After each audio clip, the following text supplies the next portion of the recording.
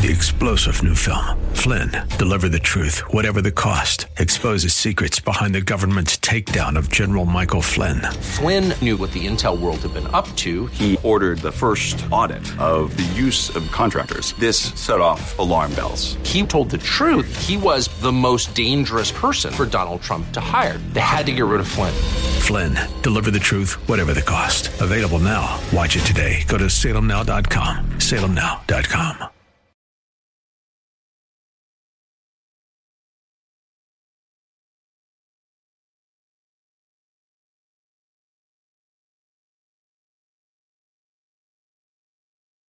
We shall pay any price, bear any burden, meet any hardship, support any friend, oppose any foe to assure the survival and the success of liberty. American prosperity is the bedrock of freedom and security all over the world.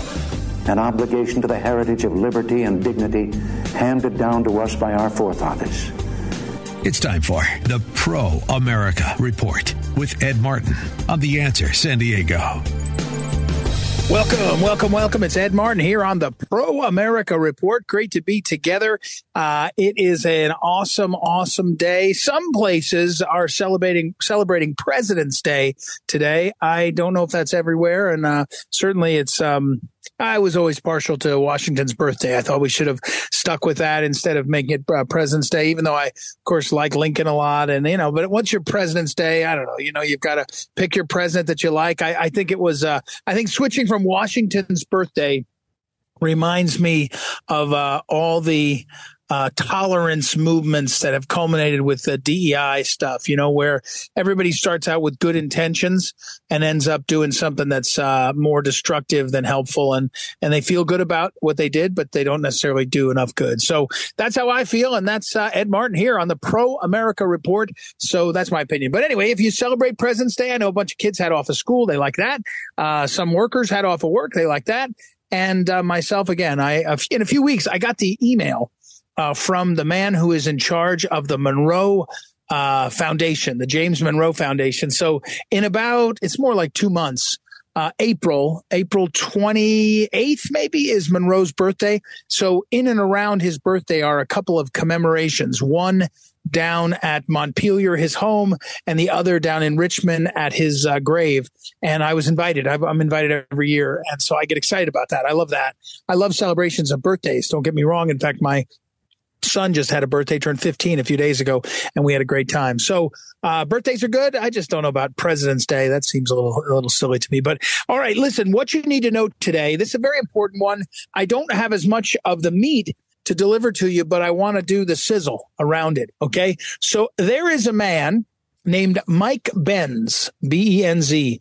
And Mike Benz, if you go to his X feed, it's Mike Benz Cyber. So at Mike Benz Cyber. And he runs an organization. And so, first, let me tell you the backstory.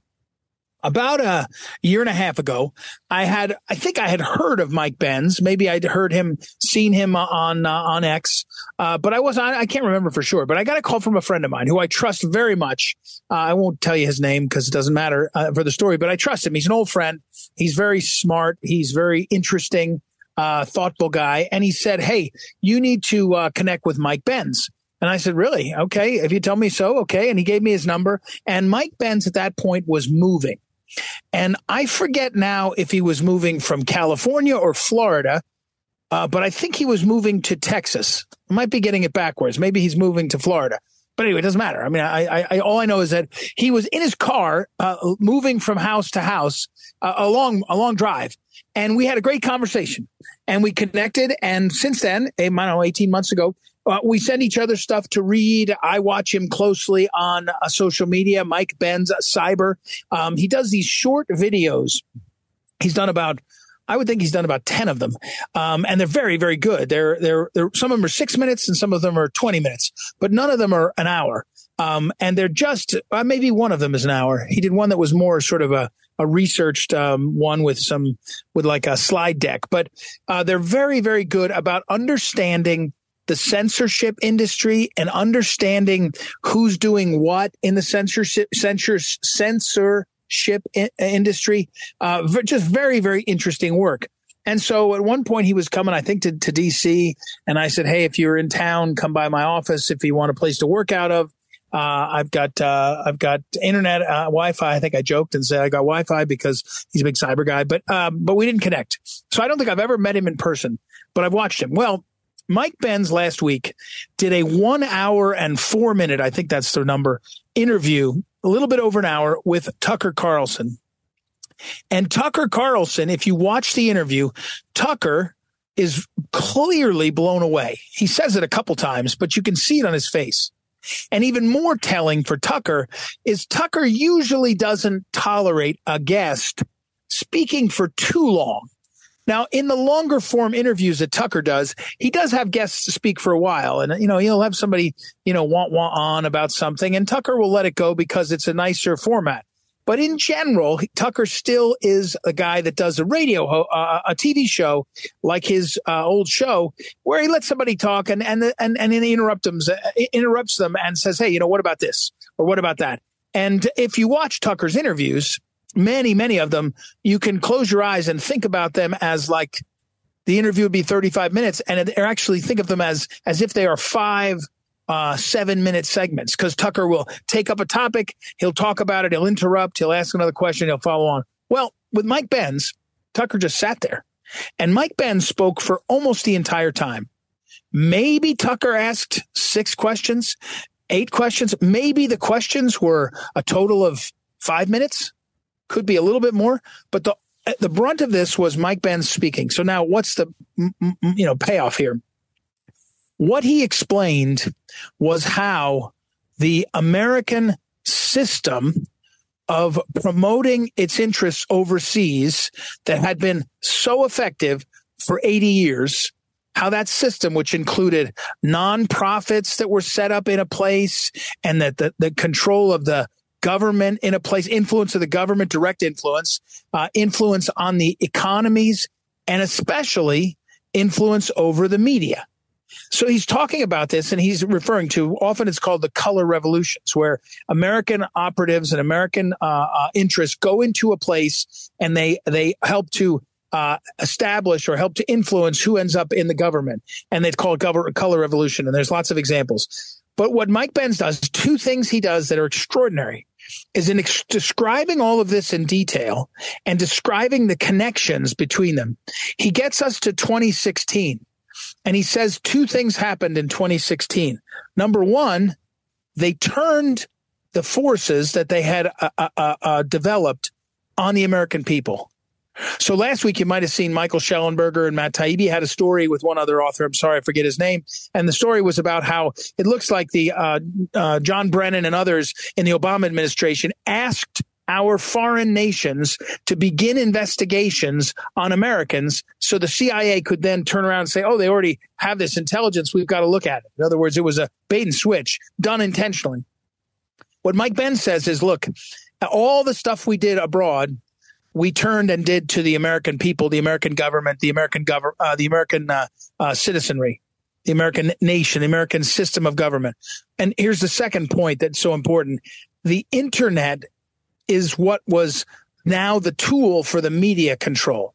So if in the old days, 1960, 1955, we were using Voice of America and we were broadcasting into the Soviet Union and we were telling the people there about freedom and we were influencing, behind the Iron Curtain or going in places, we had to control the radio, the TV, and the print. And that was manageable. The internet became much less manageable.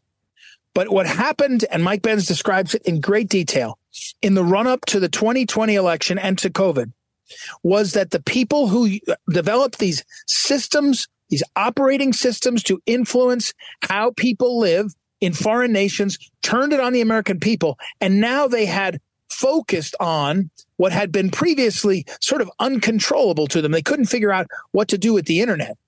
And so in this case, in the 20-teens, they turned all those resources on the social media and the tech giants and all the online presence. And they created this disinformation movement and used the language of government and the color revolutions to claim the need to stop threats to democracy, to stop disinformation that was against the public good. So the threats to democracy were if you were against mail-in ballots. And that was what they needed because they were going to use mail-in ballots as a big part of how they'd figure out how to put Biden in. And if you were against vaccines, they were going to call that disinformation in large part because the control that was granted to allow them to do mail-in ballots. And also probably, again, there's partners in this, for-profit companies that are partners like pharma. OK, so I'm not explaining it too well, although I'm doing a pretty good job. I have to say I thought about this a lot. But here's the message. Go and watch Mike Benz on Tucker Carlson. I think it's still free. If you go to X, the X platform, either go to Tucker Carlson, at Tucker Carlson, his X handle, or go to, as I said, Mike Benz Cyber. Mike, M-I-K-E, Benz, B-E-N-Z, Cyber, C-Y-B-E-R. And watch this 1 hour description. It's kind of a history of what's happened and a description of what went on in our immediate past and where we are now. And I'm sorry that I can't remember. It's not in front of me in my notes, and I'm off site as I record this, so I don't have it. But his website, you can go to his organization, which is basically him and now some other researchers that study cyber and make sure and tell you exactly what's happening with all this stuff. It's extraordinary. It's extraordinary. What you need to know is Mike Benz. Mike Benz will tell you what you need to know. So go, please, and watch that 1 hour and a few minutes interview, and you will be enlightened. Very important. All right, that's what you need to know. I'm Ed Martin here on a Pro America Report. Be right back.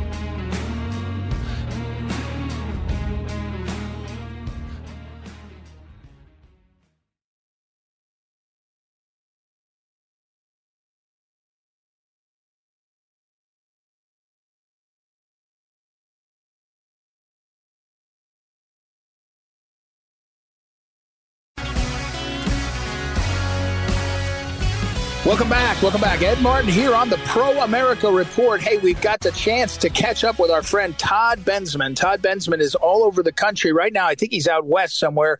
He's been all over the world. His coverage in Poland got a lot of attention and of course, down on the border. Todd Bensman is the Senior National Security Fellow over at the Center for Immigration Studies, CIS.org. He's great there. You can find his site and his writings. There's also lots of other people at the Center for Immigration Studies that do great work. It's really an important organization that's sort of at this moment maybe more valuable than ever, although they've been going for years. So welcome back, Todd. And first of all, before we go on to where we are today, it looks like the border deal that got so much attention is pretty much dead. I mean, I think everybody said it's over. But two things about that. One, what was it really that got it killed off ultimately? What was it that caught the attention or got the attention of the public or the lawmakers enough to stop it? And then what are your thoughts that the Republican Party would put that up? You know, a bunch of the senators would say this is good enough. So welcome back. And a few thoughts on that. Sure. Well, first of all, Republicans in the House who are border hawks, who follow the border and have been doing the impeachment, and there's a lot of knowledge about the border and what causes this and how to stop it. There's actually a lot of institutional knowledge because of the impeachment investigation, et cetera.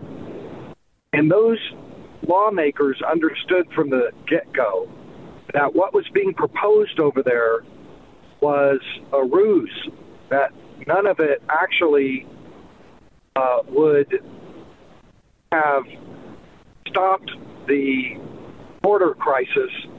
It would have incentivized more of it and codified it and made it harder for a future Republican president to put a stop to it because there'd be this legislation. And also they understood that the president already has the authority to put an immediate stop to this, to deport 100% of everybody crossing that border with no chance at asylum, which would immediately halt the border crisis in about 2 hours. So they just told Donald Trump about it, and Trump came out strongly against it. And once Trump came out strongly against it, the others had to kind of fall in line on it. That's what killed it. That's interesting. And to pause for a second, Todd, the sort of what really happened here was that enough of the House members actually knew for a change what was going on and weren't snowed by, hey, you want the Ukrainian money or something else. But really, I mean, you're very clear on the timing and the cause and effect. It was Trump saying this is a bad deal that was enough to knock it back. I mean, I guess I watched the media say Trump did X, and I just don't believe them ever. But that's an interesting and important because from my standpoint, Trump has the best positions on this. One quick thing on when you say that border bill would have codified it. Let me see if I simplify it too much when I say the following. Ultimately, it was going to allow people coming in. In fact, it was going to require that they be allowed to come in some number. And no one was going to, there was thrown around under that system. And the only stoppage of that was possibly down the line, right? Right. They were going to codify that it was okay to let 35,000 a week into the country, 5,000 a day. And then if, the president thought that was too much or that we were being swamped, he would, quote unquote, close the border then. But there was never any language in the bill that described exactly what it was that he was going to have to do to close the border, or when. And so it was left open, just like it is now, for the president to just simply blow it all off and say, we could take 5,000. All this money for extra personnel down there has given us the ability to take 8,000 a day. So we're fine, that sort of thing. And then it would have codified it that 5,000 a day, that's okay. But anything over 1,000, former CHS secretary said, was an overwhelming crisis. Let me pick up there, actually. We're talking with Todd Bensman, and if you go to his website, toddbensman.com, you can see his books, both his books. The first one about a few years ago about national security in the border, but the most recent one is called Overrun from Post Hill Press. I think it's Post Hill. It might be Bombardier, which is a division of Post Hill. But and that book, Overrun, is about the Biden administration's decisions immediately after getting into power and how their policies have put us here. Very prescient and came out late last year or maybe September. But Todd, the Mayorkas, I was for the impeachment because you at least have to say that you're doing things to be accountable and then do them. And so in this case, okay, he's impeached. Everybody agrees, I think, that the Senate is not going to move on it. It's not going to go anywhere. But it made a difference. Who are the heroes in the House? Who are the actual, I like to say their names, the House members who stood up and on the border bill as well as on this were out there clear from, figuring it out. And who are those heroes? Well, I mean, a lot of this was spearheaded by House Homeland Security Committee, Mark Green. Yeah. Okay. He really pushed this thing through, and then you had members of the Freedom Caucus who were, pushing from behind him. They did a bang-up job. The committee did and especially the staff did a great public service, creating investigative reports. A series of investigative reports that are on the House Homeland Security Committee's website that I would urge everybody to go read. So, I mean, a lot of this was done by staff, but remember that this thing was just barely passed. I mean, by the hair of your chinny chin chin did this thing even go through. Yeah, we got a little bit of you're cutting out a little. You're cutting out a little bit, Todd. I know you're out on the road, so you're cutting out a little bit. I got the last of it.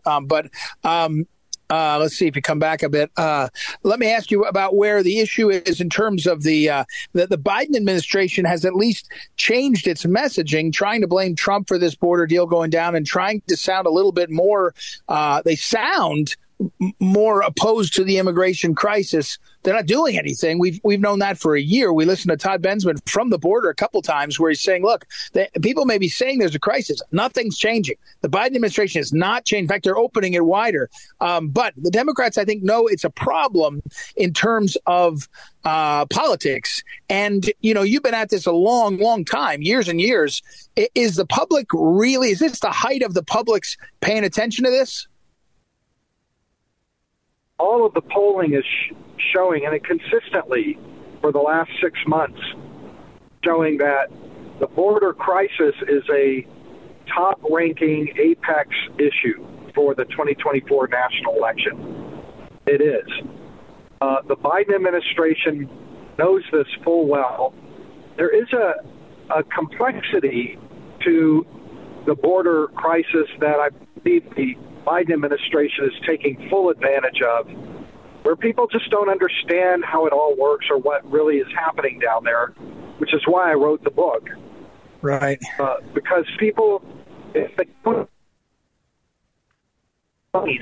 then they're more prone to accepting Democrat campaign arguments about it, like it's Trump's fault.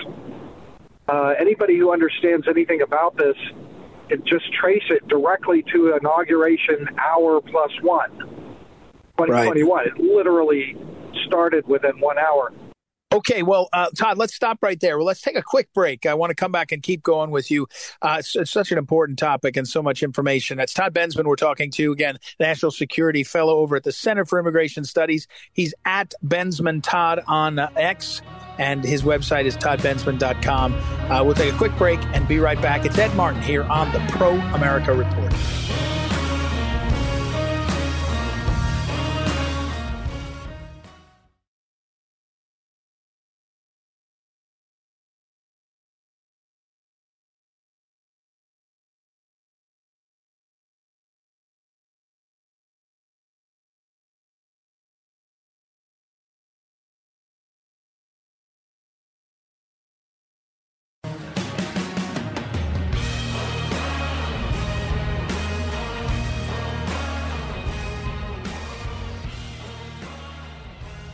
Welcome back. Ed Martin here on the Pro America Report. We're completing our interview with Todd Bensman. Extraordinary. He's just back from Mexico where he did some interviews. And let's keep going.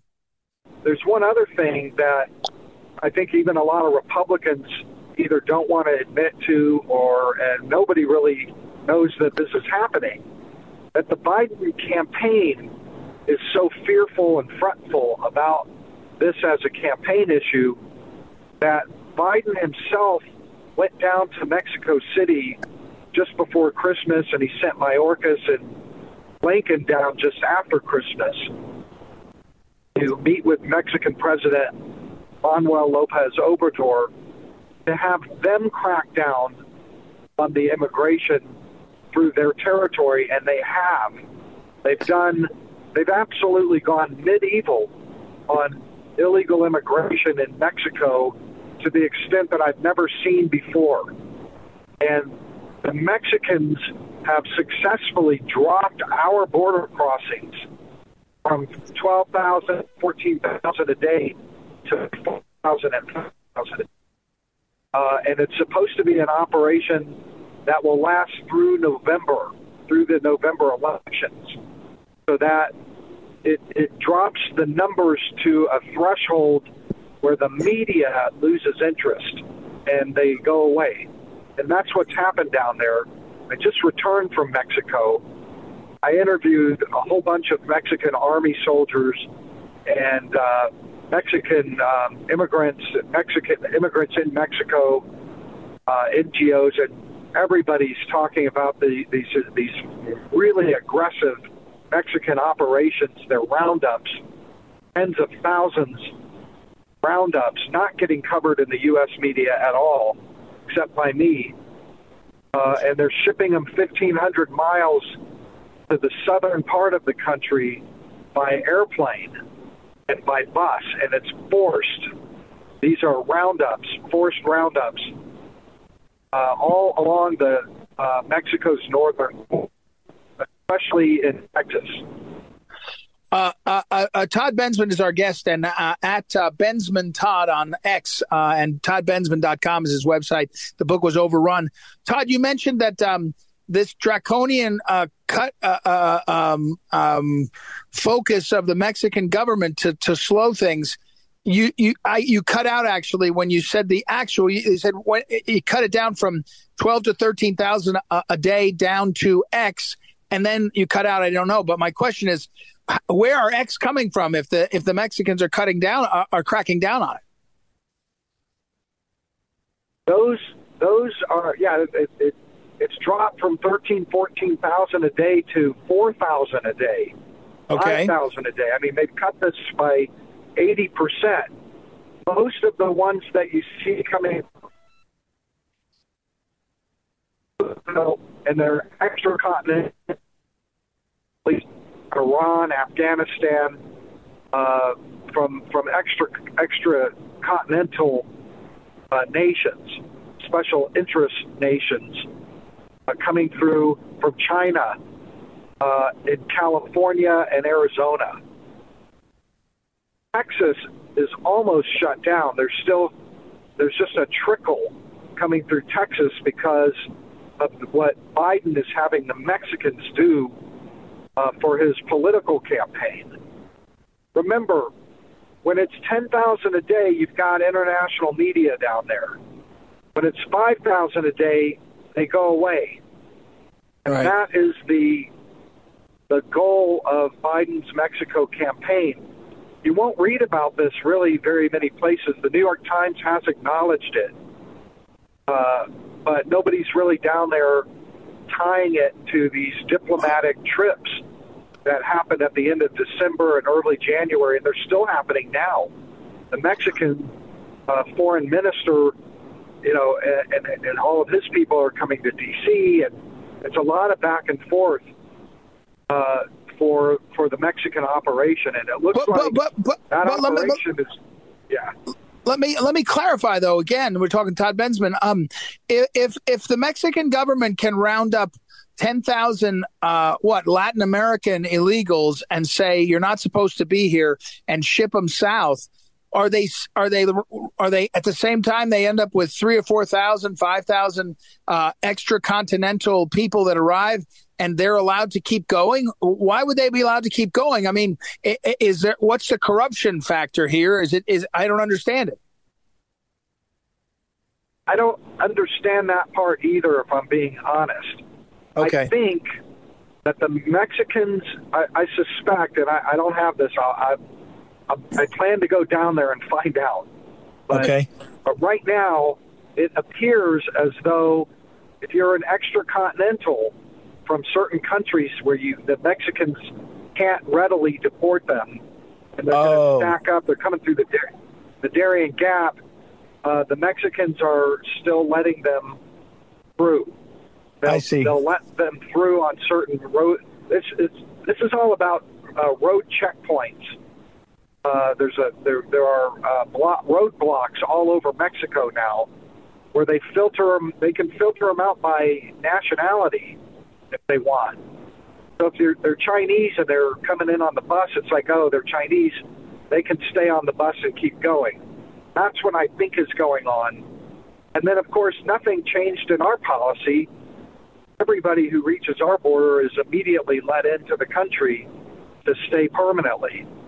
So the pull factor is still there, but the Mexicans have knocked out the freight trains, which is key to all of those numbers. Now the Mexicans are occupying the rail yards and not letting anybody on those trains, and those who sneak onto the train somewhere else are getting rousted off of them before they can bring.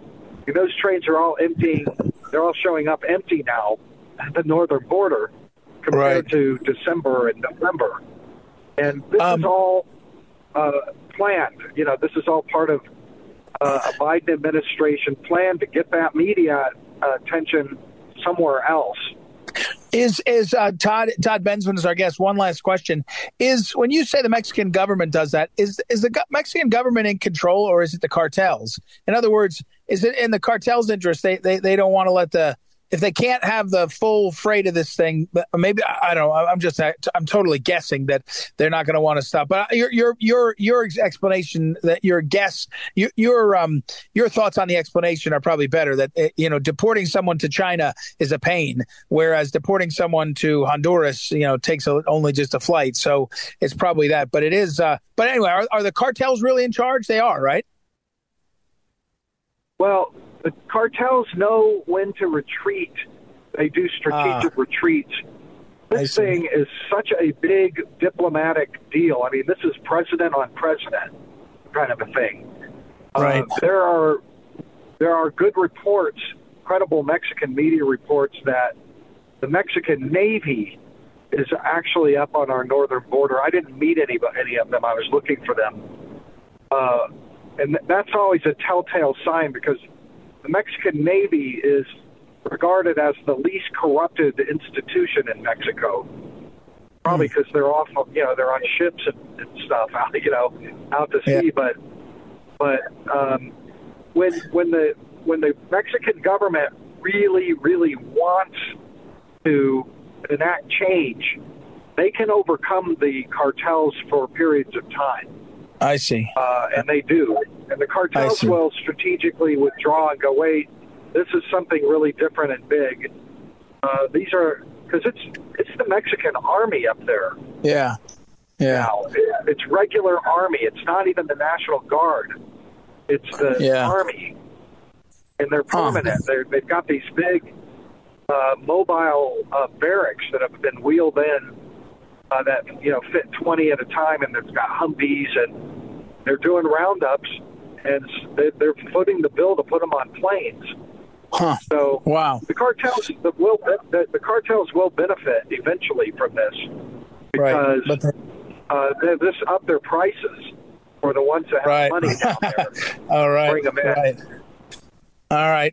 Todd Bensman, thank you as always. Always a pleasure. Todd Bensman, he is the National Security Fellow over at the Center for Immigration Studies. He is the expert on this stuff, and it's so important. So thank you, Todd. Be safe, and we'll talk again soon. All right. Thank you.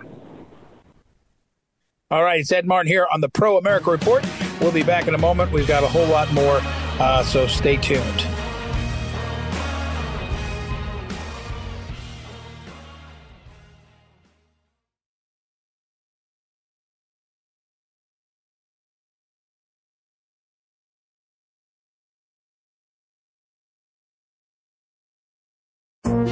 This is the Phyllis Schlafly Report, presenting a daily conservative pro-family perspective since 1983 and continuing the legacy of Phyllis Schlafly. Now, from the Phyllis Schlafly Center Studios, Ed Martin. Across the Western world, many citizens are rising up against globalism. Even many Canadians are finally fed up with globalism. The largest Ukrainian population outside of Russia is in Canada, where nearly 5% of its population, or 1.4 million people, are Ukrainian. The Conservative Party of Canada unanimously voted against a trade agreement with Ukraine in a humiliation of Canada's far-left Prime Minister, Justin Trudeau, who had signed the deal in expectation of full support. Instead of explaining why he thinks globalism is good for Canada, Trudeau lashed out at Donald Trump. In the United States Senate, where the pro-globalist senators of both parties control the agenda, a vote on sending many billions more to Ukraine is expected soon. New House Speaker Mike Johnson and other conservatives in the House deserve credit for not including this in their recent continuing resolution to fund our government. This leaves Democrats in a quandary as the presidential election heats up. President Biden is closely associated in voters' minds with an open southern border that has let in 10 million illegal aliens during his presidency. Democrats are suddenly hinting that they might agree to modest measures to close our open southern border. But that's just pre-election talk by Biden's team, as they see the handwriting on the wall for voters to turn against him for allowing so many illegals into our nation. Any tightening of our southern border in 2024 will just be reopened again if Biden or any Democrat were to win the next presidential election. It's not enough for Democrats to talk about closing a bit of the southern border, but instead need to take action to undo the massive amount of damage they have already caused by their open border policies. Texas Governor Greg Abbott recently endorsed Donald Trump for president, belatedly, as Trump visited the rampage by illegals over the Texas-Mexico border. Trump now has strong allies in Argentina, Italy, Greece, Hungary, and elsewhere, as his admirers have swept to victory on an anti-globalist platform that limits mass migration. This has been the Phyllis Schlafly Report with Ed Martin, president of Phyllis Schlafly Eagles. American citizenship should never be taken lightly. That's why you need to go to phyllisschlafly.com and be part of the dialogue on the need for border security and an accurate census, the travesty of sanctuary cities, and voting rights for illegals. Voice your opinion at phyllisschlafly.com. Thanks for listening, and join us again for the Phyllis Schlafly Report.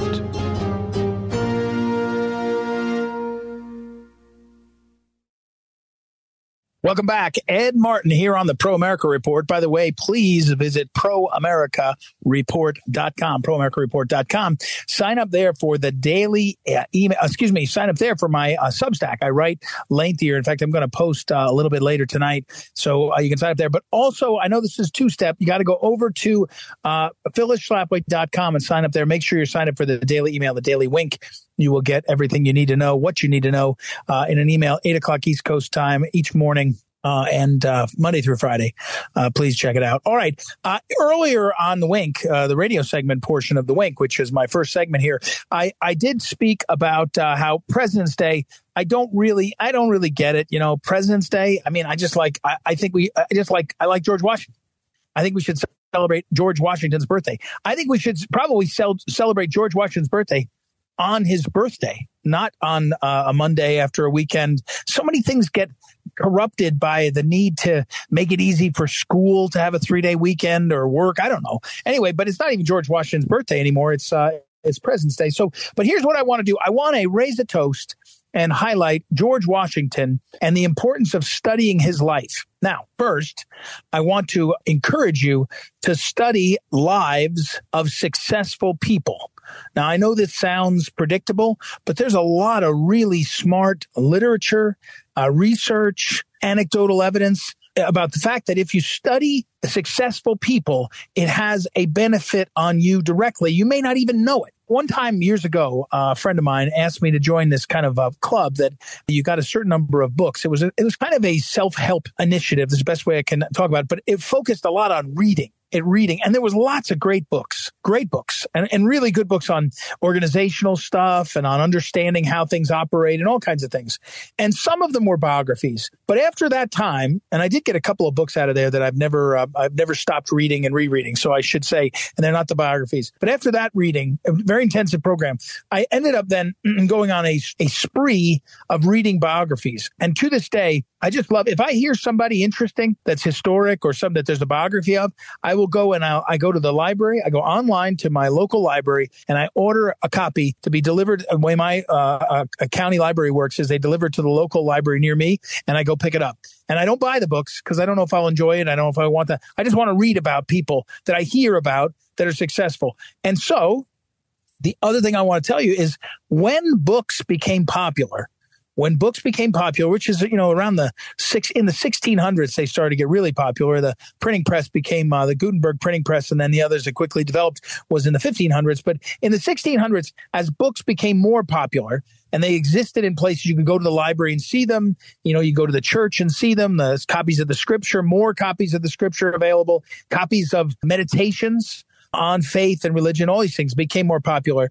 One of the popular types of books in that period, mostly late 1600s, I think is when the most popular version was Lives of Saints. The Lives of Saints, people describing the lives of famously holy people. And the Lives of Saints, Butler's Lives of Saints was the most common. I think Butler was a priest in England. He wrote Butler's Lives of Saints was wildly popular, really big seller. Because you open up Butler's Lives of Saints, there's hundreds and hundreds of saints, and they have short biographies. And you can read about, so-and-so, did this, this, and this, and came from this background, that background, ended up being a saint, either holy in some specific way. Sometimes they were famous, sometimes they weren't.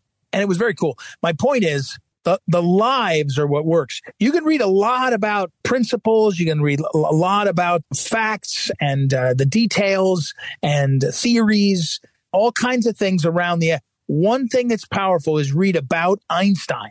You read all about. You have to read if you care about that science. You got to read all about the science. But if you read about the person, you learn an awful lot, and you learn about how they got there, how they succeeded. Einstein took a lot of naps, by the way. He was famously a workaholic, but he took a lot of naps, which I love the idea of. I mean, he was famous. He would take his wife would tell stories. I think he would lie down on the couch and just take like a 30-minute nap, but boom, and he'd be out he was kind of a wild character because he was so smart and so successful. He would sometimes like just take a nap in front of people, like he'd roll over on the couch if there was room and lay down and take a nap. Anyway, my point is that's a silly example. But more importantly, when you read about Washington, for example, you read about many aspects, including this one, which is, it's important because he became such an iconic figure. But he failed over and over again as the general of the American army. He had defeat after defeat. He made a number of what historically, looking back, look like blunders. They will say, oh, there was a historical error. I'm not quite as confident to say that. But historians will say that. He made this error. And military historians and military strategists will say, yeah, he made this error. But over and over again, he was a writer of letters. He wrote to Martha, his wife, a lot, but he wrote other letters. He was a writer. He kept some journals, so we know that, but his thinking. But he just kept after it. And you learn, and Washington's life was long and extraordinary. Now, he was a very wealthy guy, so he also had the ability to do things that nobody else could do at that time. But that doesn't mean not everybody would do that. He was just an extraordinary guy. He relinquished power when he could have stayed in power, famously, instead of staying as president. He didn't want a king. One thing I love to read about in one of his biographies is he was an early investor in the canals. You needed canals next to the rivers because you needed the water to transport things. And so he was an investor, and he picked poorly. He had bad investment ideas, but he knew that the canals were important. He could see that it had to happen. It had to be a project that people had to do. He believed in it for the developing economy. Anyway, George Washington, on his birthday, celebrate his birthday and celebrate his life and study the lives of successful people to learn things they did and the ways they failed, the ways they succeeded. Many of them were, terribly unhelpful and unhealthy people emotionally and with their families. You can learn from it. It's wonderful. So anyway, George Washington was an extraordinary man, a gift, providential that he was around at that time to lead this nation in the founding. So there you have it. Happy George Washington's birthday. And we've got to go. Thank you, as always, to Mason Mohan and to Ryan Haidt, our producers. Back tomorrow. Ed Martin, Pro America Report.